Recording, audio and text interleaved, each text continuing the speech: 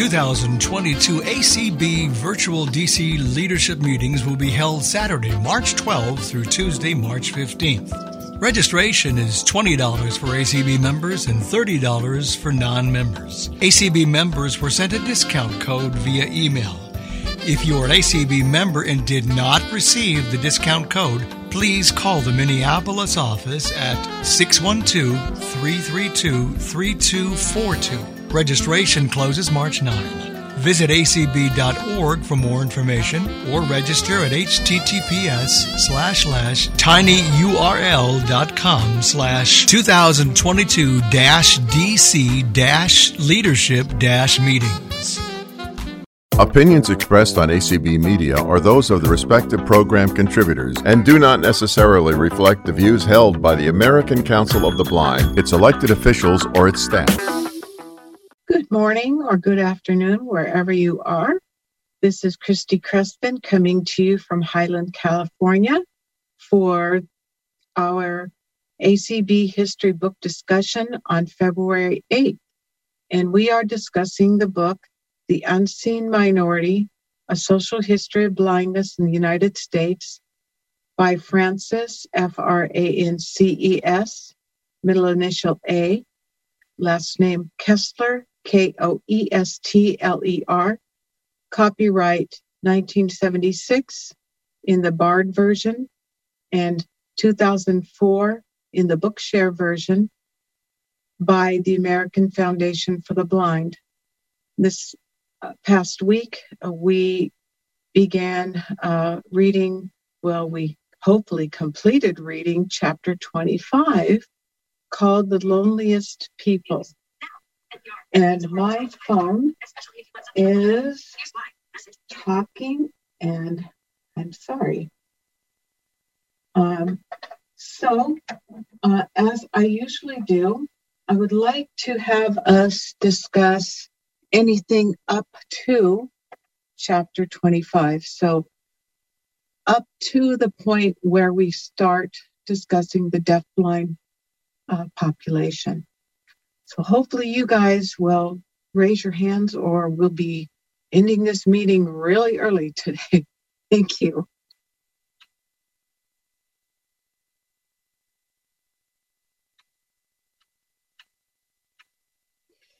Anybody have anything you would like to say regarding this book so far?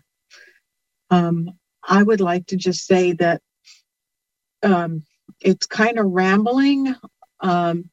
It moves. Actually, it's interesting, but there's so many dates and people and times, and it jumps back from talking about a certain thing in 1966, and then I'll take it back to 1904 or 1932, and it kind of is a lot to remember.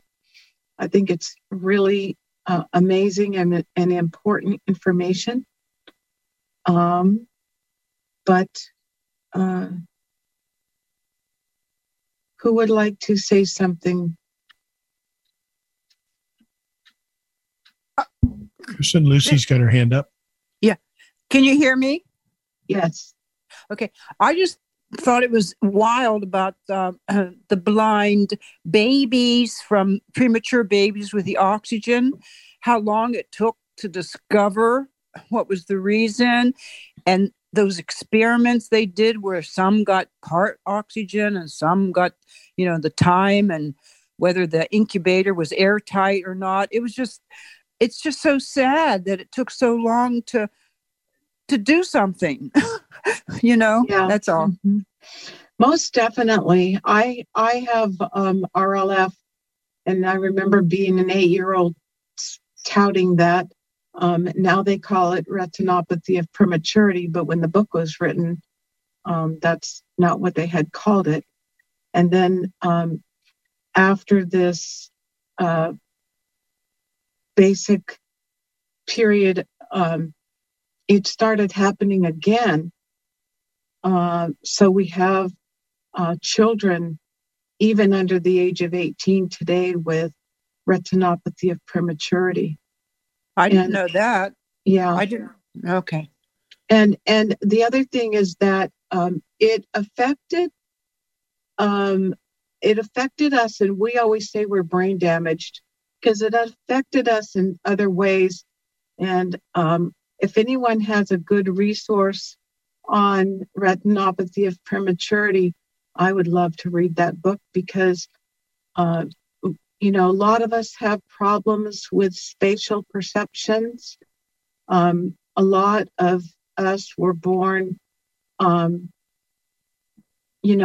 people were born with average intelligence, and it affected the brains of others who were institutionalized. Yeah. Anyone? Thank you. Anyone else? Okay. No hands right now. Anyone want to talk about prior to chapter 25, what you've read up to?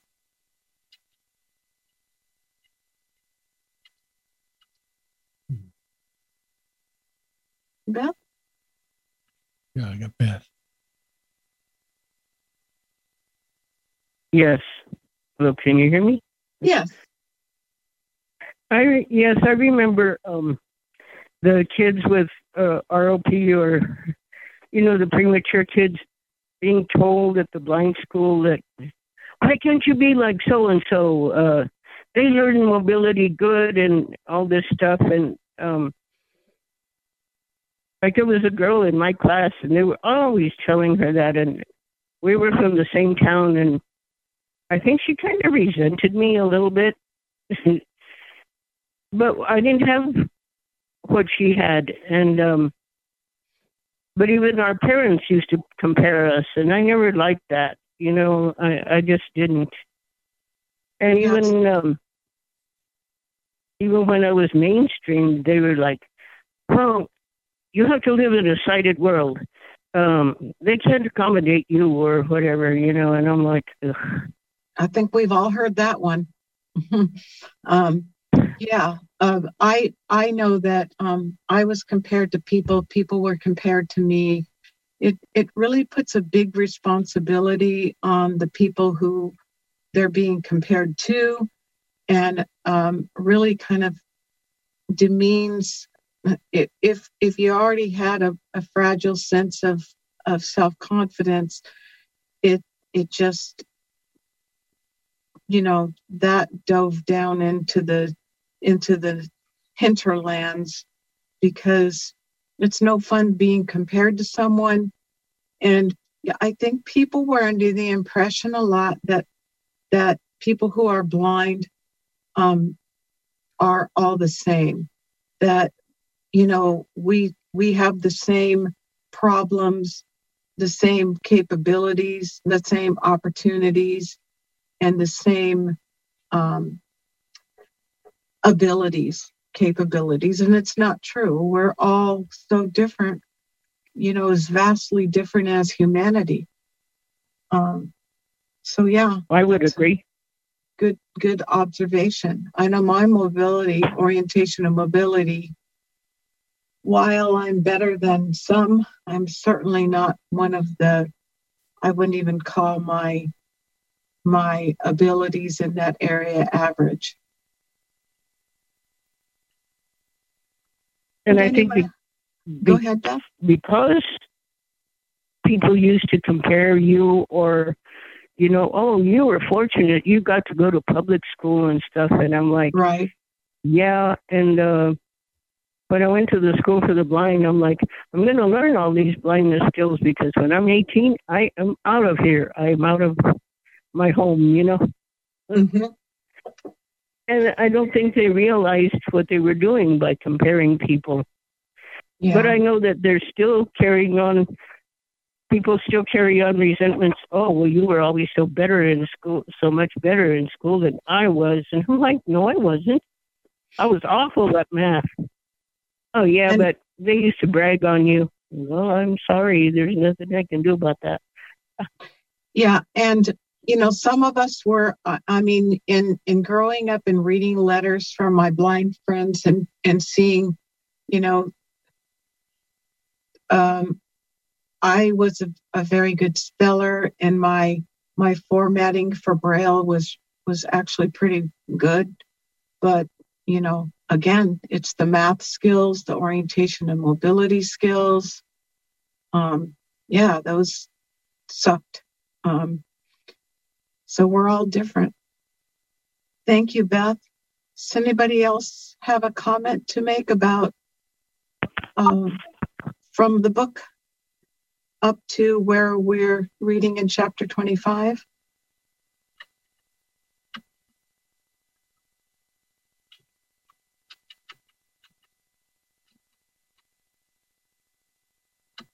No hands right now.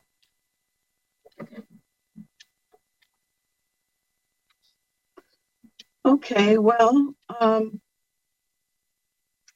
guess we are starting really early, and most of you haven't read chapter 25. So we'll go with what we know from chapter 25, and then I will bring the discussion into what other books people might want to read. But I plan on finishing this book next week. We have 2 chapters in the Bard version, 1976 edition, and then we have a timeline from the Bookshare edition that maybe would be interesting to discuss and highlight some of the things that have happened, again, only up to 2004. When I think about this book, even though the book was copyright 1976, the basic information seemed to go no later than 1972. And I was 19 years old, basically, in 1972. And that was such a long time ago. So many things have changed in so many ways that people had no idea. The opportunities have changed. The vocations have changed. The communication tools have changed. And even from the timeline in 2004, was 18 years ago. That's like a generation ago. So who would like to make a comment now through chapter 25? I hope at least someone has read chapter 25.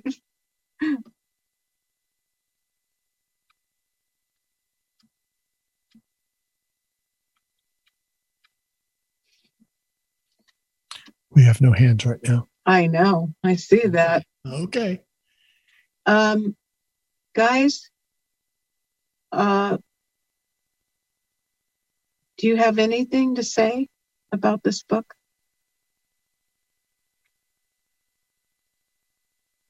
One thing that I noticed about chapter 25 is they talked a lot about the deaf community being taught very differently from the blind community. They talked about how hard it was to find people who were deaf and blind. The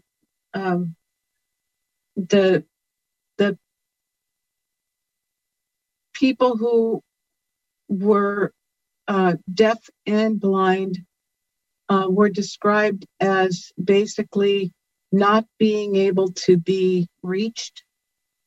It was described as being dark and silent. And one of the people who went, I think it was deaf later on, described things in his account as People describe us as having darkness and silence, but that's not true at all.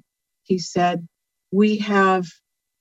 at least in my case, I have a blurred fog, and in my hearing, I hear clicks and creaks and screeches, and I hear the sound of my bodily functions, and it is rather noisy, like the wind blowing outside a home in a storm, which I thought was quite interesting.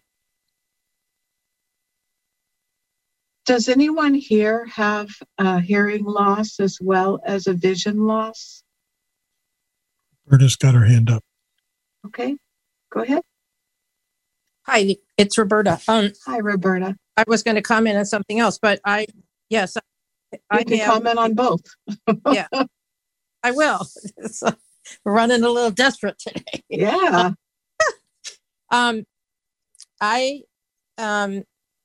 I appreciated this chapter, the historical aspect of it, because for me it brought back a lot of memories of in the blindness business, so to speak. But a couple of things. When I was in grade school in the early 60s, there was a girl who sat next to me, and this was my very first exposure to someone who who was blind.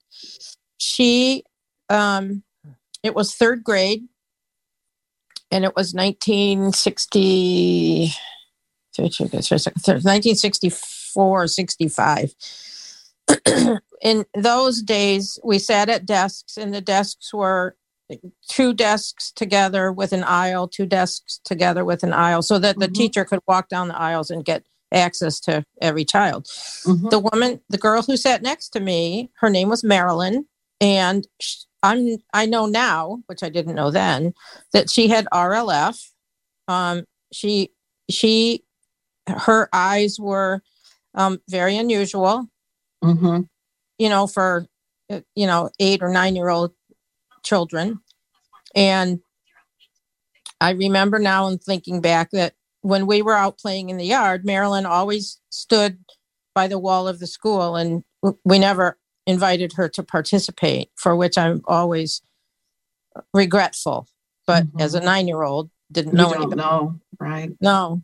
But in the chapter 25, which I did read, I have to admit, I read about the first 3 quarters, and I think I drifted off after that. But but they talked about establishing some schools, and they mentioned Michigan State University, which is, I live about a mile from the edge of campus. Oh, and cool. A program that was established there. They didn't mention the name Lou Alonso, but Lou Alonso was one of the women who was very involved in that program. That unfortunately, that program has been cut, so there's no deafblind in training program at Michigan State anymore. But so that's kind of sad. But and then I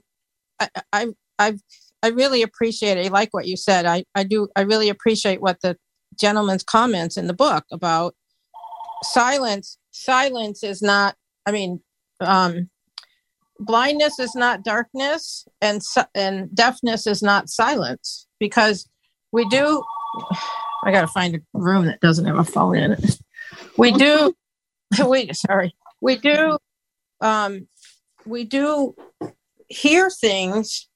Our auditory system, we do hear things that are whatever is available, whatever stimulates our auditory system. We do hear things. And I can remember years ago telling people to experiment by leaning their elbows on the table and putting their hands over their ears. So they plug their ears with their hands, but leaning on the table. And it would be relatively, as hearing people would say, it was silent. But if you picked your elbows up off the table and did the same thing, there was a rumbling. And I always told people, I said, that is the sound of your muscles working. Right. And So all those sounds are there. It's kind of like, all of the, all those things are there that they're there, but we don't pay attention to them under normal circumstances. So yeah, I thought that was an interesting description by that gentleman that wrote that, Yeah, he said our hearing is turned inward. Yeah. Very good. A very good description. Mm-hmm. Thank you. Sure. Hey, Christy, I'm here. Hey, Livy. So did you get to read chapter 25? Yes, I did. In fact, good. The one thing I really noticed that was interesting was the fact that how so difficult it was for the deafblind children and adults, and them trying to form a way to besides sign language at first, to learn how to communicate and everything. And it was just so sad how long it took them to finally get, something going so that those folks would be included into society, And I can't remember who the person was that really started to spearhead it, but I can say kudos for them because, without it, the deafblind community would be isolated more so than they already are. Right. Yeah. Thank you. I see Musi. Lucy's got her hand up. Okay, Musi. Okay, I just want to say that I am now kind of losing my hearing because of age, and I find it so inconvenient. It's so hard to follow conversations. It's almost a bigger handicap than visual impairment. I really think so. I mean, I've heard it before that deaf is a worse handicap, but that's interesting that you hear those sounds. It's almost like people that have ringing in the ears, right? Right. Mm-hmm. Yeah, people experience that. And what I find is I'm not sure if I would call it losing my hearing, but I'm losing the ability to process what I'm hearing. I'll hear something and it'll take it a minute for me to really understand exactly what was said, which is frustrating because you still have to say, what did you say? Yeah. And I did this thing, and I don't remember what it was, where I was listening to something and they played sounds that younger people could hear, but older people could not hear the sounds. And I could not hear those sounds. And I used to be really, people used to comment on my keen hearing. Now my husband says, you hear, when I mumble, you hear what I say, but you don't hear what I say when I'm talking to you. When I don't want you to hear what I said, you hear it. Right. That's funny. But that's what I meant about conversation. It will sound muffled to me, sometimes even with my hearing aid. And it's almost I don't know if it's like you said, part of it is in the mind. You almost have to concentrate so hard that it's kind of tiring. But about the deafblind in chapter 25, I thought it was encouraging whenever they took a chance on a deafblind to be employed in the broom making workshop. Yeah. They didn't think he could do it. And the guy said, I think he can. And they ended up having 9 deafblind men there. And so, that was really encouraging that humanity progresses along. Yeah, kind of creeping and crawling. Yeah, and the other thing that I found interesting was that I guess Helen Keller was like the first person to graduate from college. And then they named names of Robert Smithdas, who became director of the National Center on Deaf Blindness, or whatever that the actual name of it was, and Richard Kinney, Dick Kinney, who became director of Hadley School for the Blind, which I found that to be interesting. And then Jackie Coker, who lived in California and was a rehabilitation teacher for the blind. So I'm wondering if anyone from California recognizes that name of Jackie Coker. I don't recognize it, but I thought it was interesting. And then in the book, it does not mention Frances, oh God, I can't think of her name before, Frances Thiessen, who became Frances Menino. She was blind, and I believe she was also hard of hearing, but she worked with the deafblind. And I had a deafblind friend that I grew up with named David Pepito, and he became deaf and blind due to meningitis at the age of 8, was a genius, over 160 IQ, was a prolific Braille reader, extremely, extremely intelligent, small young man. But I used to ride to school on the bus with him from Walnut to Azusa, which is about an hour and a half ride, basically. And I would sit in the seat next to him, and he would talk to me because he could speak.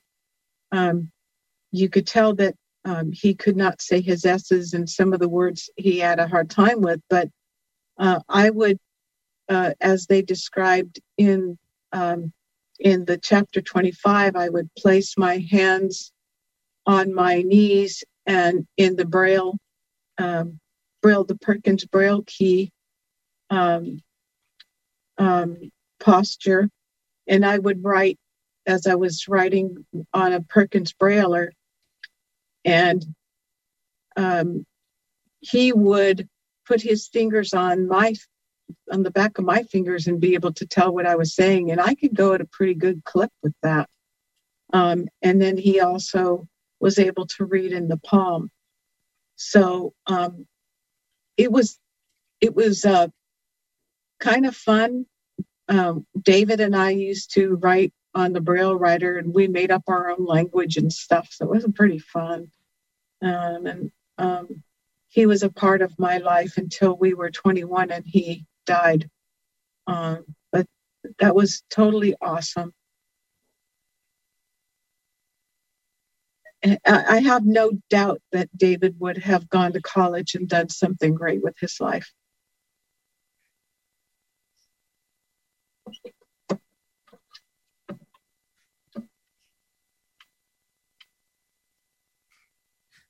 Roberta's got her hand up again. Uh-huh. I just wanted to add something. You were talking about how much work it is to listen and understand people when your hearing is compromised. And I remember, I don't know where I read this, but I remember a quote from Helen Keller, and she said, "Blindness separates you from information, and deafness separates you from people." Yeah. And that always stuck with me, because I always thought that was it's such a simple statement, but it's so profound about, the combination. Now you're separated. Not only are you separated from information, but you're also separated from other people. So yes. That's always, what a cool story about your school friend. That is very cool, man. Gosh. I was very blessed to have him in my life in 7th and 8th grade, and then we kept a correspondence up through high school, and he worked with Frances Thiessen before she became Frances Menino, and actually she would what happened? I'm trying to remember if something happened, because I know that she would help him write letters to me.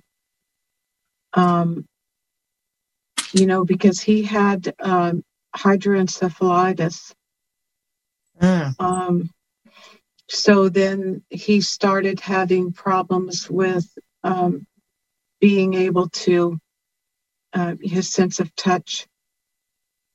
So, my goodness, we think that, being blind, or having some vision and some hearing, or no vision and some hearing, or some hearing, and all of those combinations, but losing faculty based on other encumbering, disabling conditions medically, gosh, I can't even imagine how lonely that would be. Yes.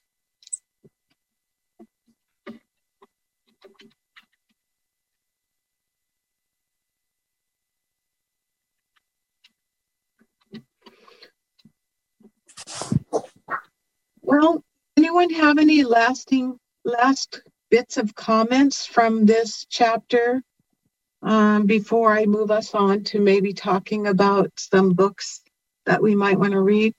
Livy, do you have any parting comments? Beth, did you get to read the chapter? Well, I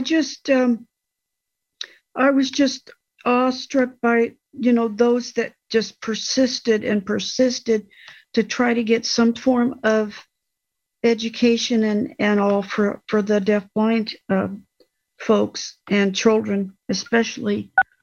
I remember growing up, we had a gal named Dana, and Dana was not only totally blind, but she was slightly, she was retarded, and I think she had some hearing loss, but I'm not positive. And she came to our school for high school. How she got there, I don't know, but she was there till I think she was a sophomore or junior, and they transferred her to the School for the Blind in Fremont, or wherever it was at, Berkeley, I think, in those days. Berkeley, yeah. And anyway, but it was just, and I had a friend that was a psychology person. That's what she wanted to get into, and she was trying to work with it because Dana had a very high-pitched voice that sounded like this, and she was trying to help Dana to see why she talked so high-pitched like that.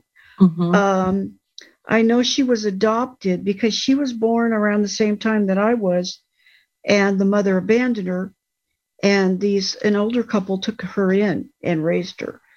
And but the last I had heard that she was in a group home, if she's still alive. I don't even know if she's still alive or not. But anyway, it was very, very difficult at times, to deal with her. I got sort of relegated to take her to lunch, and by our resource teacher, you need to take Dana. So and so I had to do that, and I really didn't want to, but I sort of had no other choice, And Livy, did that enrich your life being with her? In any way, can you think of a positive? In some ways, I really felt sorry for her, and she was a beautiful girl, she had long brown hair, and just a beautiful, beautiful girl. And I just, the one thing that saddened me was the fact that her mother abandoned her. Mm-hmm. And, these older folks took her in. I'm going to say they were in their like 40s or so when they took her in and all. But it was an experience, that's for sure. So, and I just go up to chapter 26 in my book. I don't go up to 27. There is a 27. Yeah. Like I said, it's a short chapter. It's like, yeah, but I don't have it. Moving forward. So anyway. Thank you. Excuse me, Kristen. We are a little bit past the halfway point, and Beth has her hand up. Okay, Beth. Yeah, I did read the chapter, and I guess there was several things. There was a little boy when I was growing up that he was just deaf, and I don't know, the public or the Catholic schools didn't really bother teaching him that much. I mean, he learned whatever he could learn through sight, but they didn't really, that school didn't have a resource room or whatever, and they didn't really bother to teach. You've heard of something called social promotion? Right. Yeah. So he got socially promoted. Yeah. Now, they wanted to do that with my son, and I said no. I wonder how many people who are blind got socially promoted. I suspect quite a few. But I feel I did in some subjects. Yeah, that's, Catholic schools really weren't equipped to work with people who, and to this day, I don't know how well equipped they are to work with people who learn differently. But even at the school for the blind, there was 2 deafblind kids, and I don't know, one boy could see a little bit, and he could read large print, like my sister. He was in her class. Mm-hmm. And they seemed more willing to teach him than they did the guy who was totally blind and deaf. And I'm like, wow, I felt bad for them because I thought, well, isn't this supposed to be a school for the blind as well as the deaf? Where are the deaf going to go? They can't go to the school for the deaf because they can't see either, Right. Yeah, it's a catch-22. And I do know that if you 20 years to the future, my daughter's friend resented going to public school just like I did, and she's deaf. Mm-hmm. He's like, why couldn't my parents send me to Santa Fe? I said, I don't know. I wish my parents would have sent me to the school for the blind too. And my daughter's like, she can't understand that even still to this day. Why didn't you guys like public school? We just didn't. And she left home too when she was 18. This girl, Sylvia, she's like, no, I'm not going to stay here. They like my brothers and sisters better than they do me, and I'm not going to stay here. And that's kind of the way I felt too. That's why I wanted to get all my skills and everything. Because once my grandma died, I'm like, I am not staying here. How many of y'all went to college somewhere not near home so you could move like I did? I picked purposely a college where I would have to stay because I didn't want to. I knew that if I didn't do that it would be very difficult for me to leave home and I would not gain my independence. And I saw so many times with my friends that they never left home. That was me until I got married. Actually, no. When I went to CBU to Cal Baptist for 3 years, I was there And I wanted to, and then next year when I came back, went to RCC and was taking medical transcribing course. I had a friend and she and I were going to plan to room together and stuff, but my parents talked me out of it. And I think it was because that my mother got a stipend for taking, for having me there. Mm-hmm. And I was there until I got married. And, and in that regard, I totally regret it. I remember reading an article way, way, way back in the Monitor about being in prison in your own home. Mm-hmm. And I just sat there as I read that. I was just going, yep. Mm-hmm. I could totally relate. And, there are some emotional scars from that I still carry.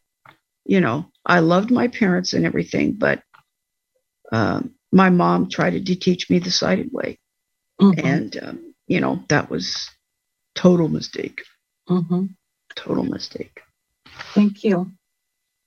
Is there anyone else? Nellie has her hand up. Nellie? Hi. Hi.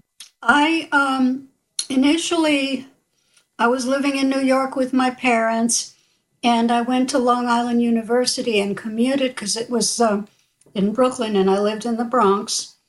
But after 2.5 years of going to LIU, I figured that things were really not going to change much in terms of my personal independence from my parents unless I did something else. And I mean, I was able to, I had learned how to travel and I could use the subway, and I had gotten a guide dog, which was really helpful when I was 18. But I knew that I needed to put a lot of distance between my parents and myself. And it was really a big sacrifice because, I loved my family and I had a lot of cousins and I had a lot of friends. But I ended up coming to UC Riverside here in California. And, I was 22 and I didn't plan to stay permanently, but I ended up staying permanently. But that was a very big decision for me to be able to do that. Yes, that was courageous. Yeah, I didn't know a soul in California. Mm-hmm. Wow, yeah. Very courageous. So I hope that if you get a chance, people, you will all read this book. And, hopefully people, if you haven't read, at least just read chapter 26 and 27 if you can find it. Read those chapters next week so we can talk about the rest of the book, and then you can catch up later. That's the good thing about this book, is it really does, you can kind of separate and read different chapters at different times, and it still makes sense because things are still, are broken up. Another couple of things before we move on. I had noticed that Anne Sullivan Macy, did she have a temper? Oh my goodness. She was at odds with people. And, she and Helen, had been at odds with each other for a while. There was an organization that had started up with 3 different prongs to it. And that was affected basically Robert Irwin and Miguel had said, hey, we're getting out of here because this is a cat fight. We're not going to deal with this. And, finally some things gotten straightened out, but she had a temper And the other thing is that because of public law 90, and I can't remember the rest of it, but it was like in 1966, the American Foundation for the Blind was able to get out of the business of these little institutes that had gotten started to teach the deafblind people and their parents and have a social worker attached to it. Those were given up by the American Foundation for the Blind. And American Foundation for the Blind ended up to be, instead of a service provider, ended up to really be a social research organization, which is so much of what it does today. When I asked a while ago, I had asked people at AFB, what do you guys do? And I didn't understand it, but this book really helps me understand how they went from being a service provider and a service coordinator to being a social research facility. Do we have any other hands? I don't think so. Let me see. Okay, so let's open it up. It's about quarter till, 14 till. Let's open it up to new books. What do y'all want to read that you're really going to read this time? Or do you want to continue this group?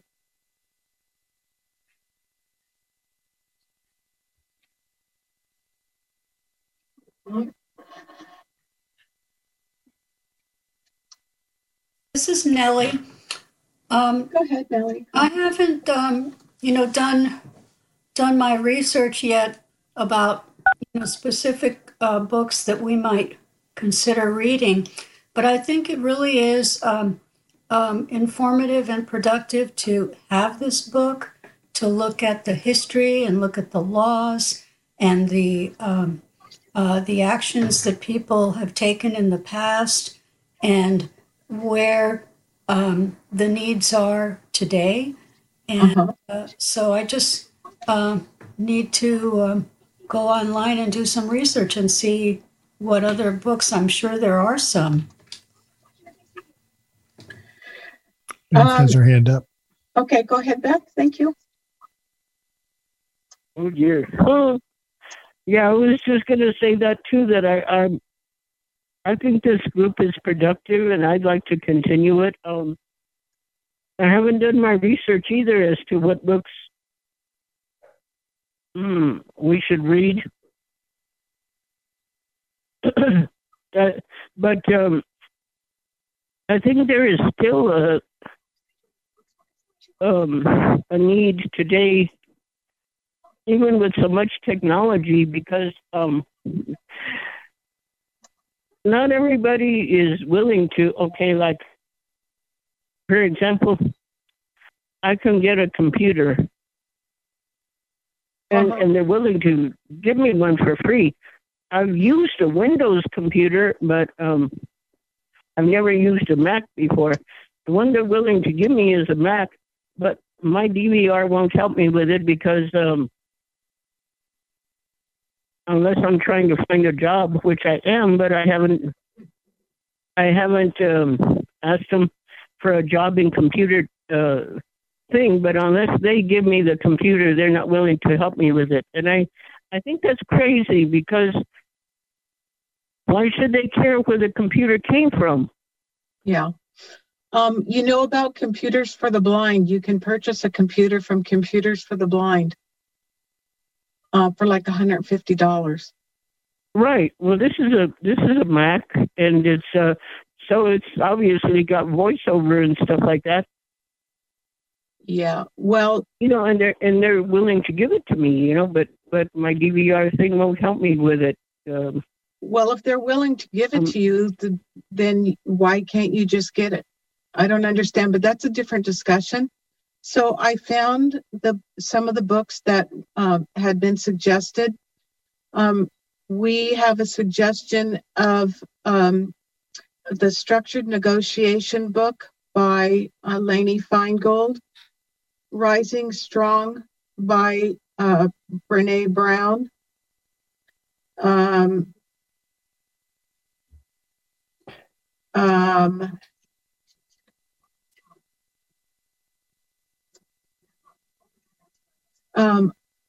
somebody had talked about using Overdrive to find books.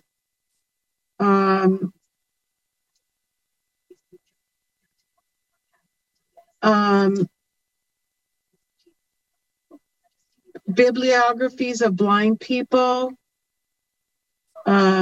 It was almost like a song about Ronnie Millsap. Sun and Shadows, Rose Resnick. She was the youngest of 8 children of Russian immigrants, and she was going to school for the blind in New York. And when her father saw bars on the windows, they turned back. So she never went there. Authentic Habits was a book that somebody talked about by James Clear. And so what do you guys think of any of those suggestions? I like the first 2 that you suggested, and then the one about Rose Resnick, and the other one about what was the last one you said? That was the one talking about Rose Resnick. Okay, what's the name of that book?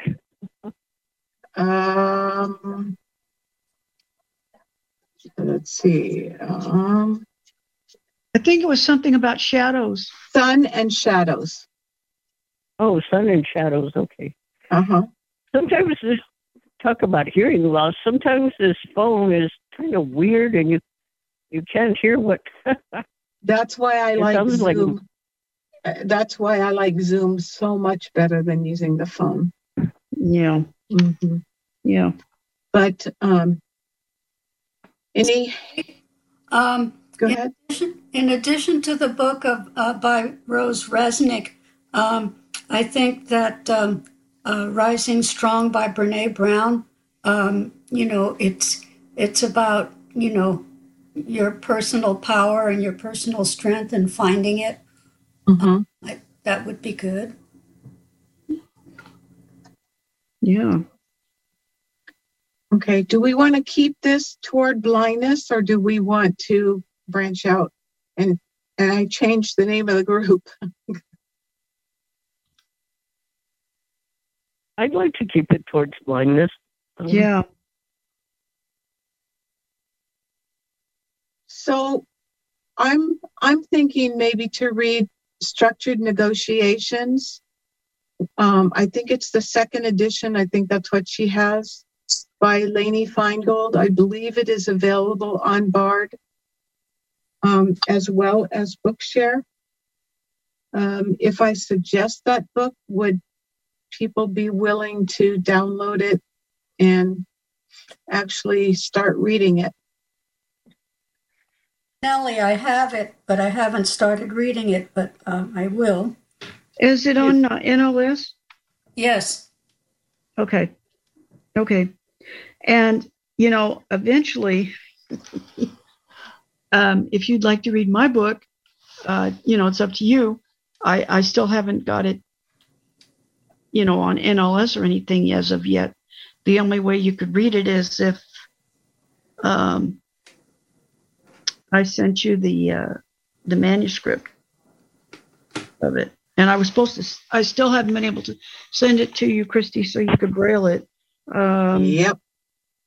I'm having Is some it on issues. Bookshare? No, it's not on. It's on Goodreads, but it's not on Bookshare. I haven't even been able to get it on NLS, and I don't know how to, to do that. And I've been trying. So several people who are blind have gotten their books on NLS Bard. I've read several.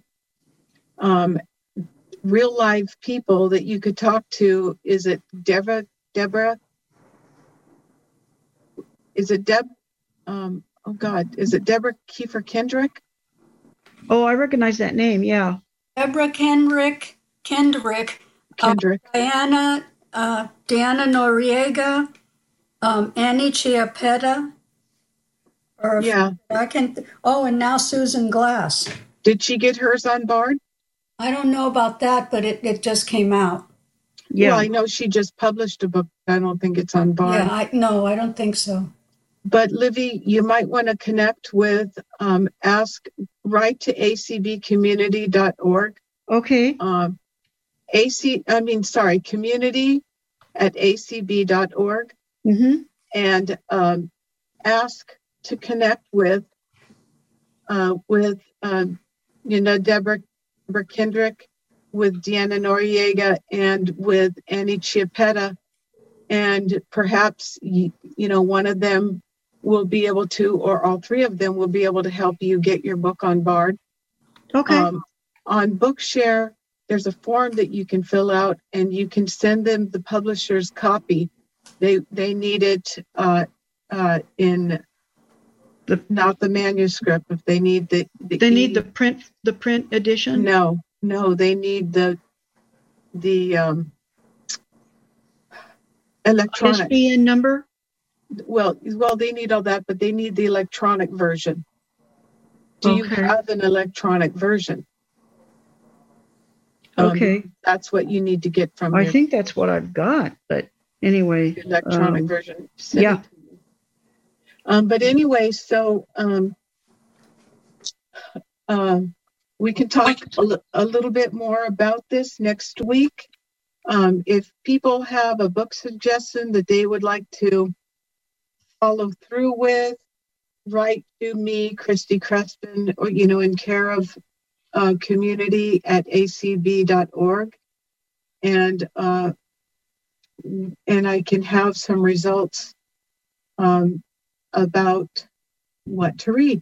And like I said, my preference so far would be the Structured Negotiation book by Lainey Feingold, because it would give us a reason, just like that's why I started this group, because people, I wanted people to read People of Vision, A History of the American Council of the Blind by James McGivern and Marjorie L. McGivern. Is it James A.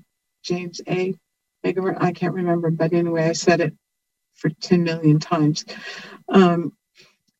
But again, we're reading chapter 26 and 27 for next week of The Unseen Minority, a social history of blindness in the United States, by Francis A. Kestler, Koestler.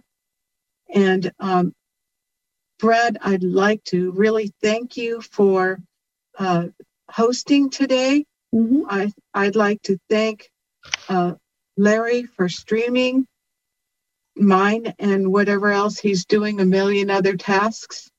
And again, this is the February 8th, chapter 25. We'll read chapter 26 and 27 next week. And we are going to end. So thank you very much.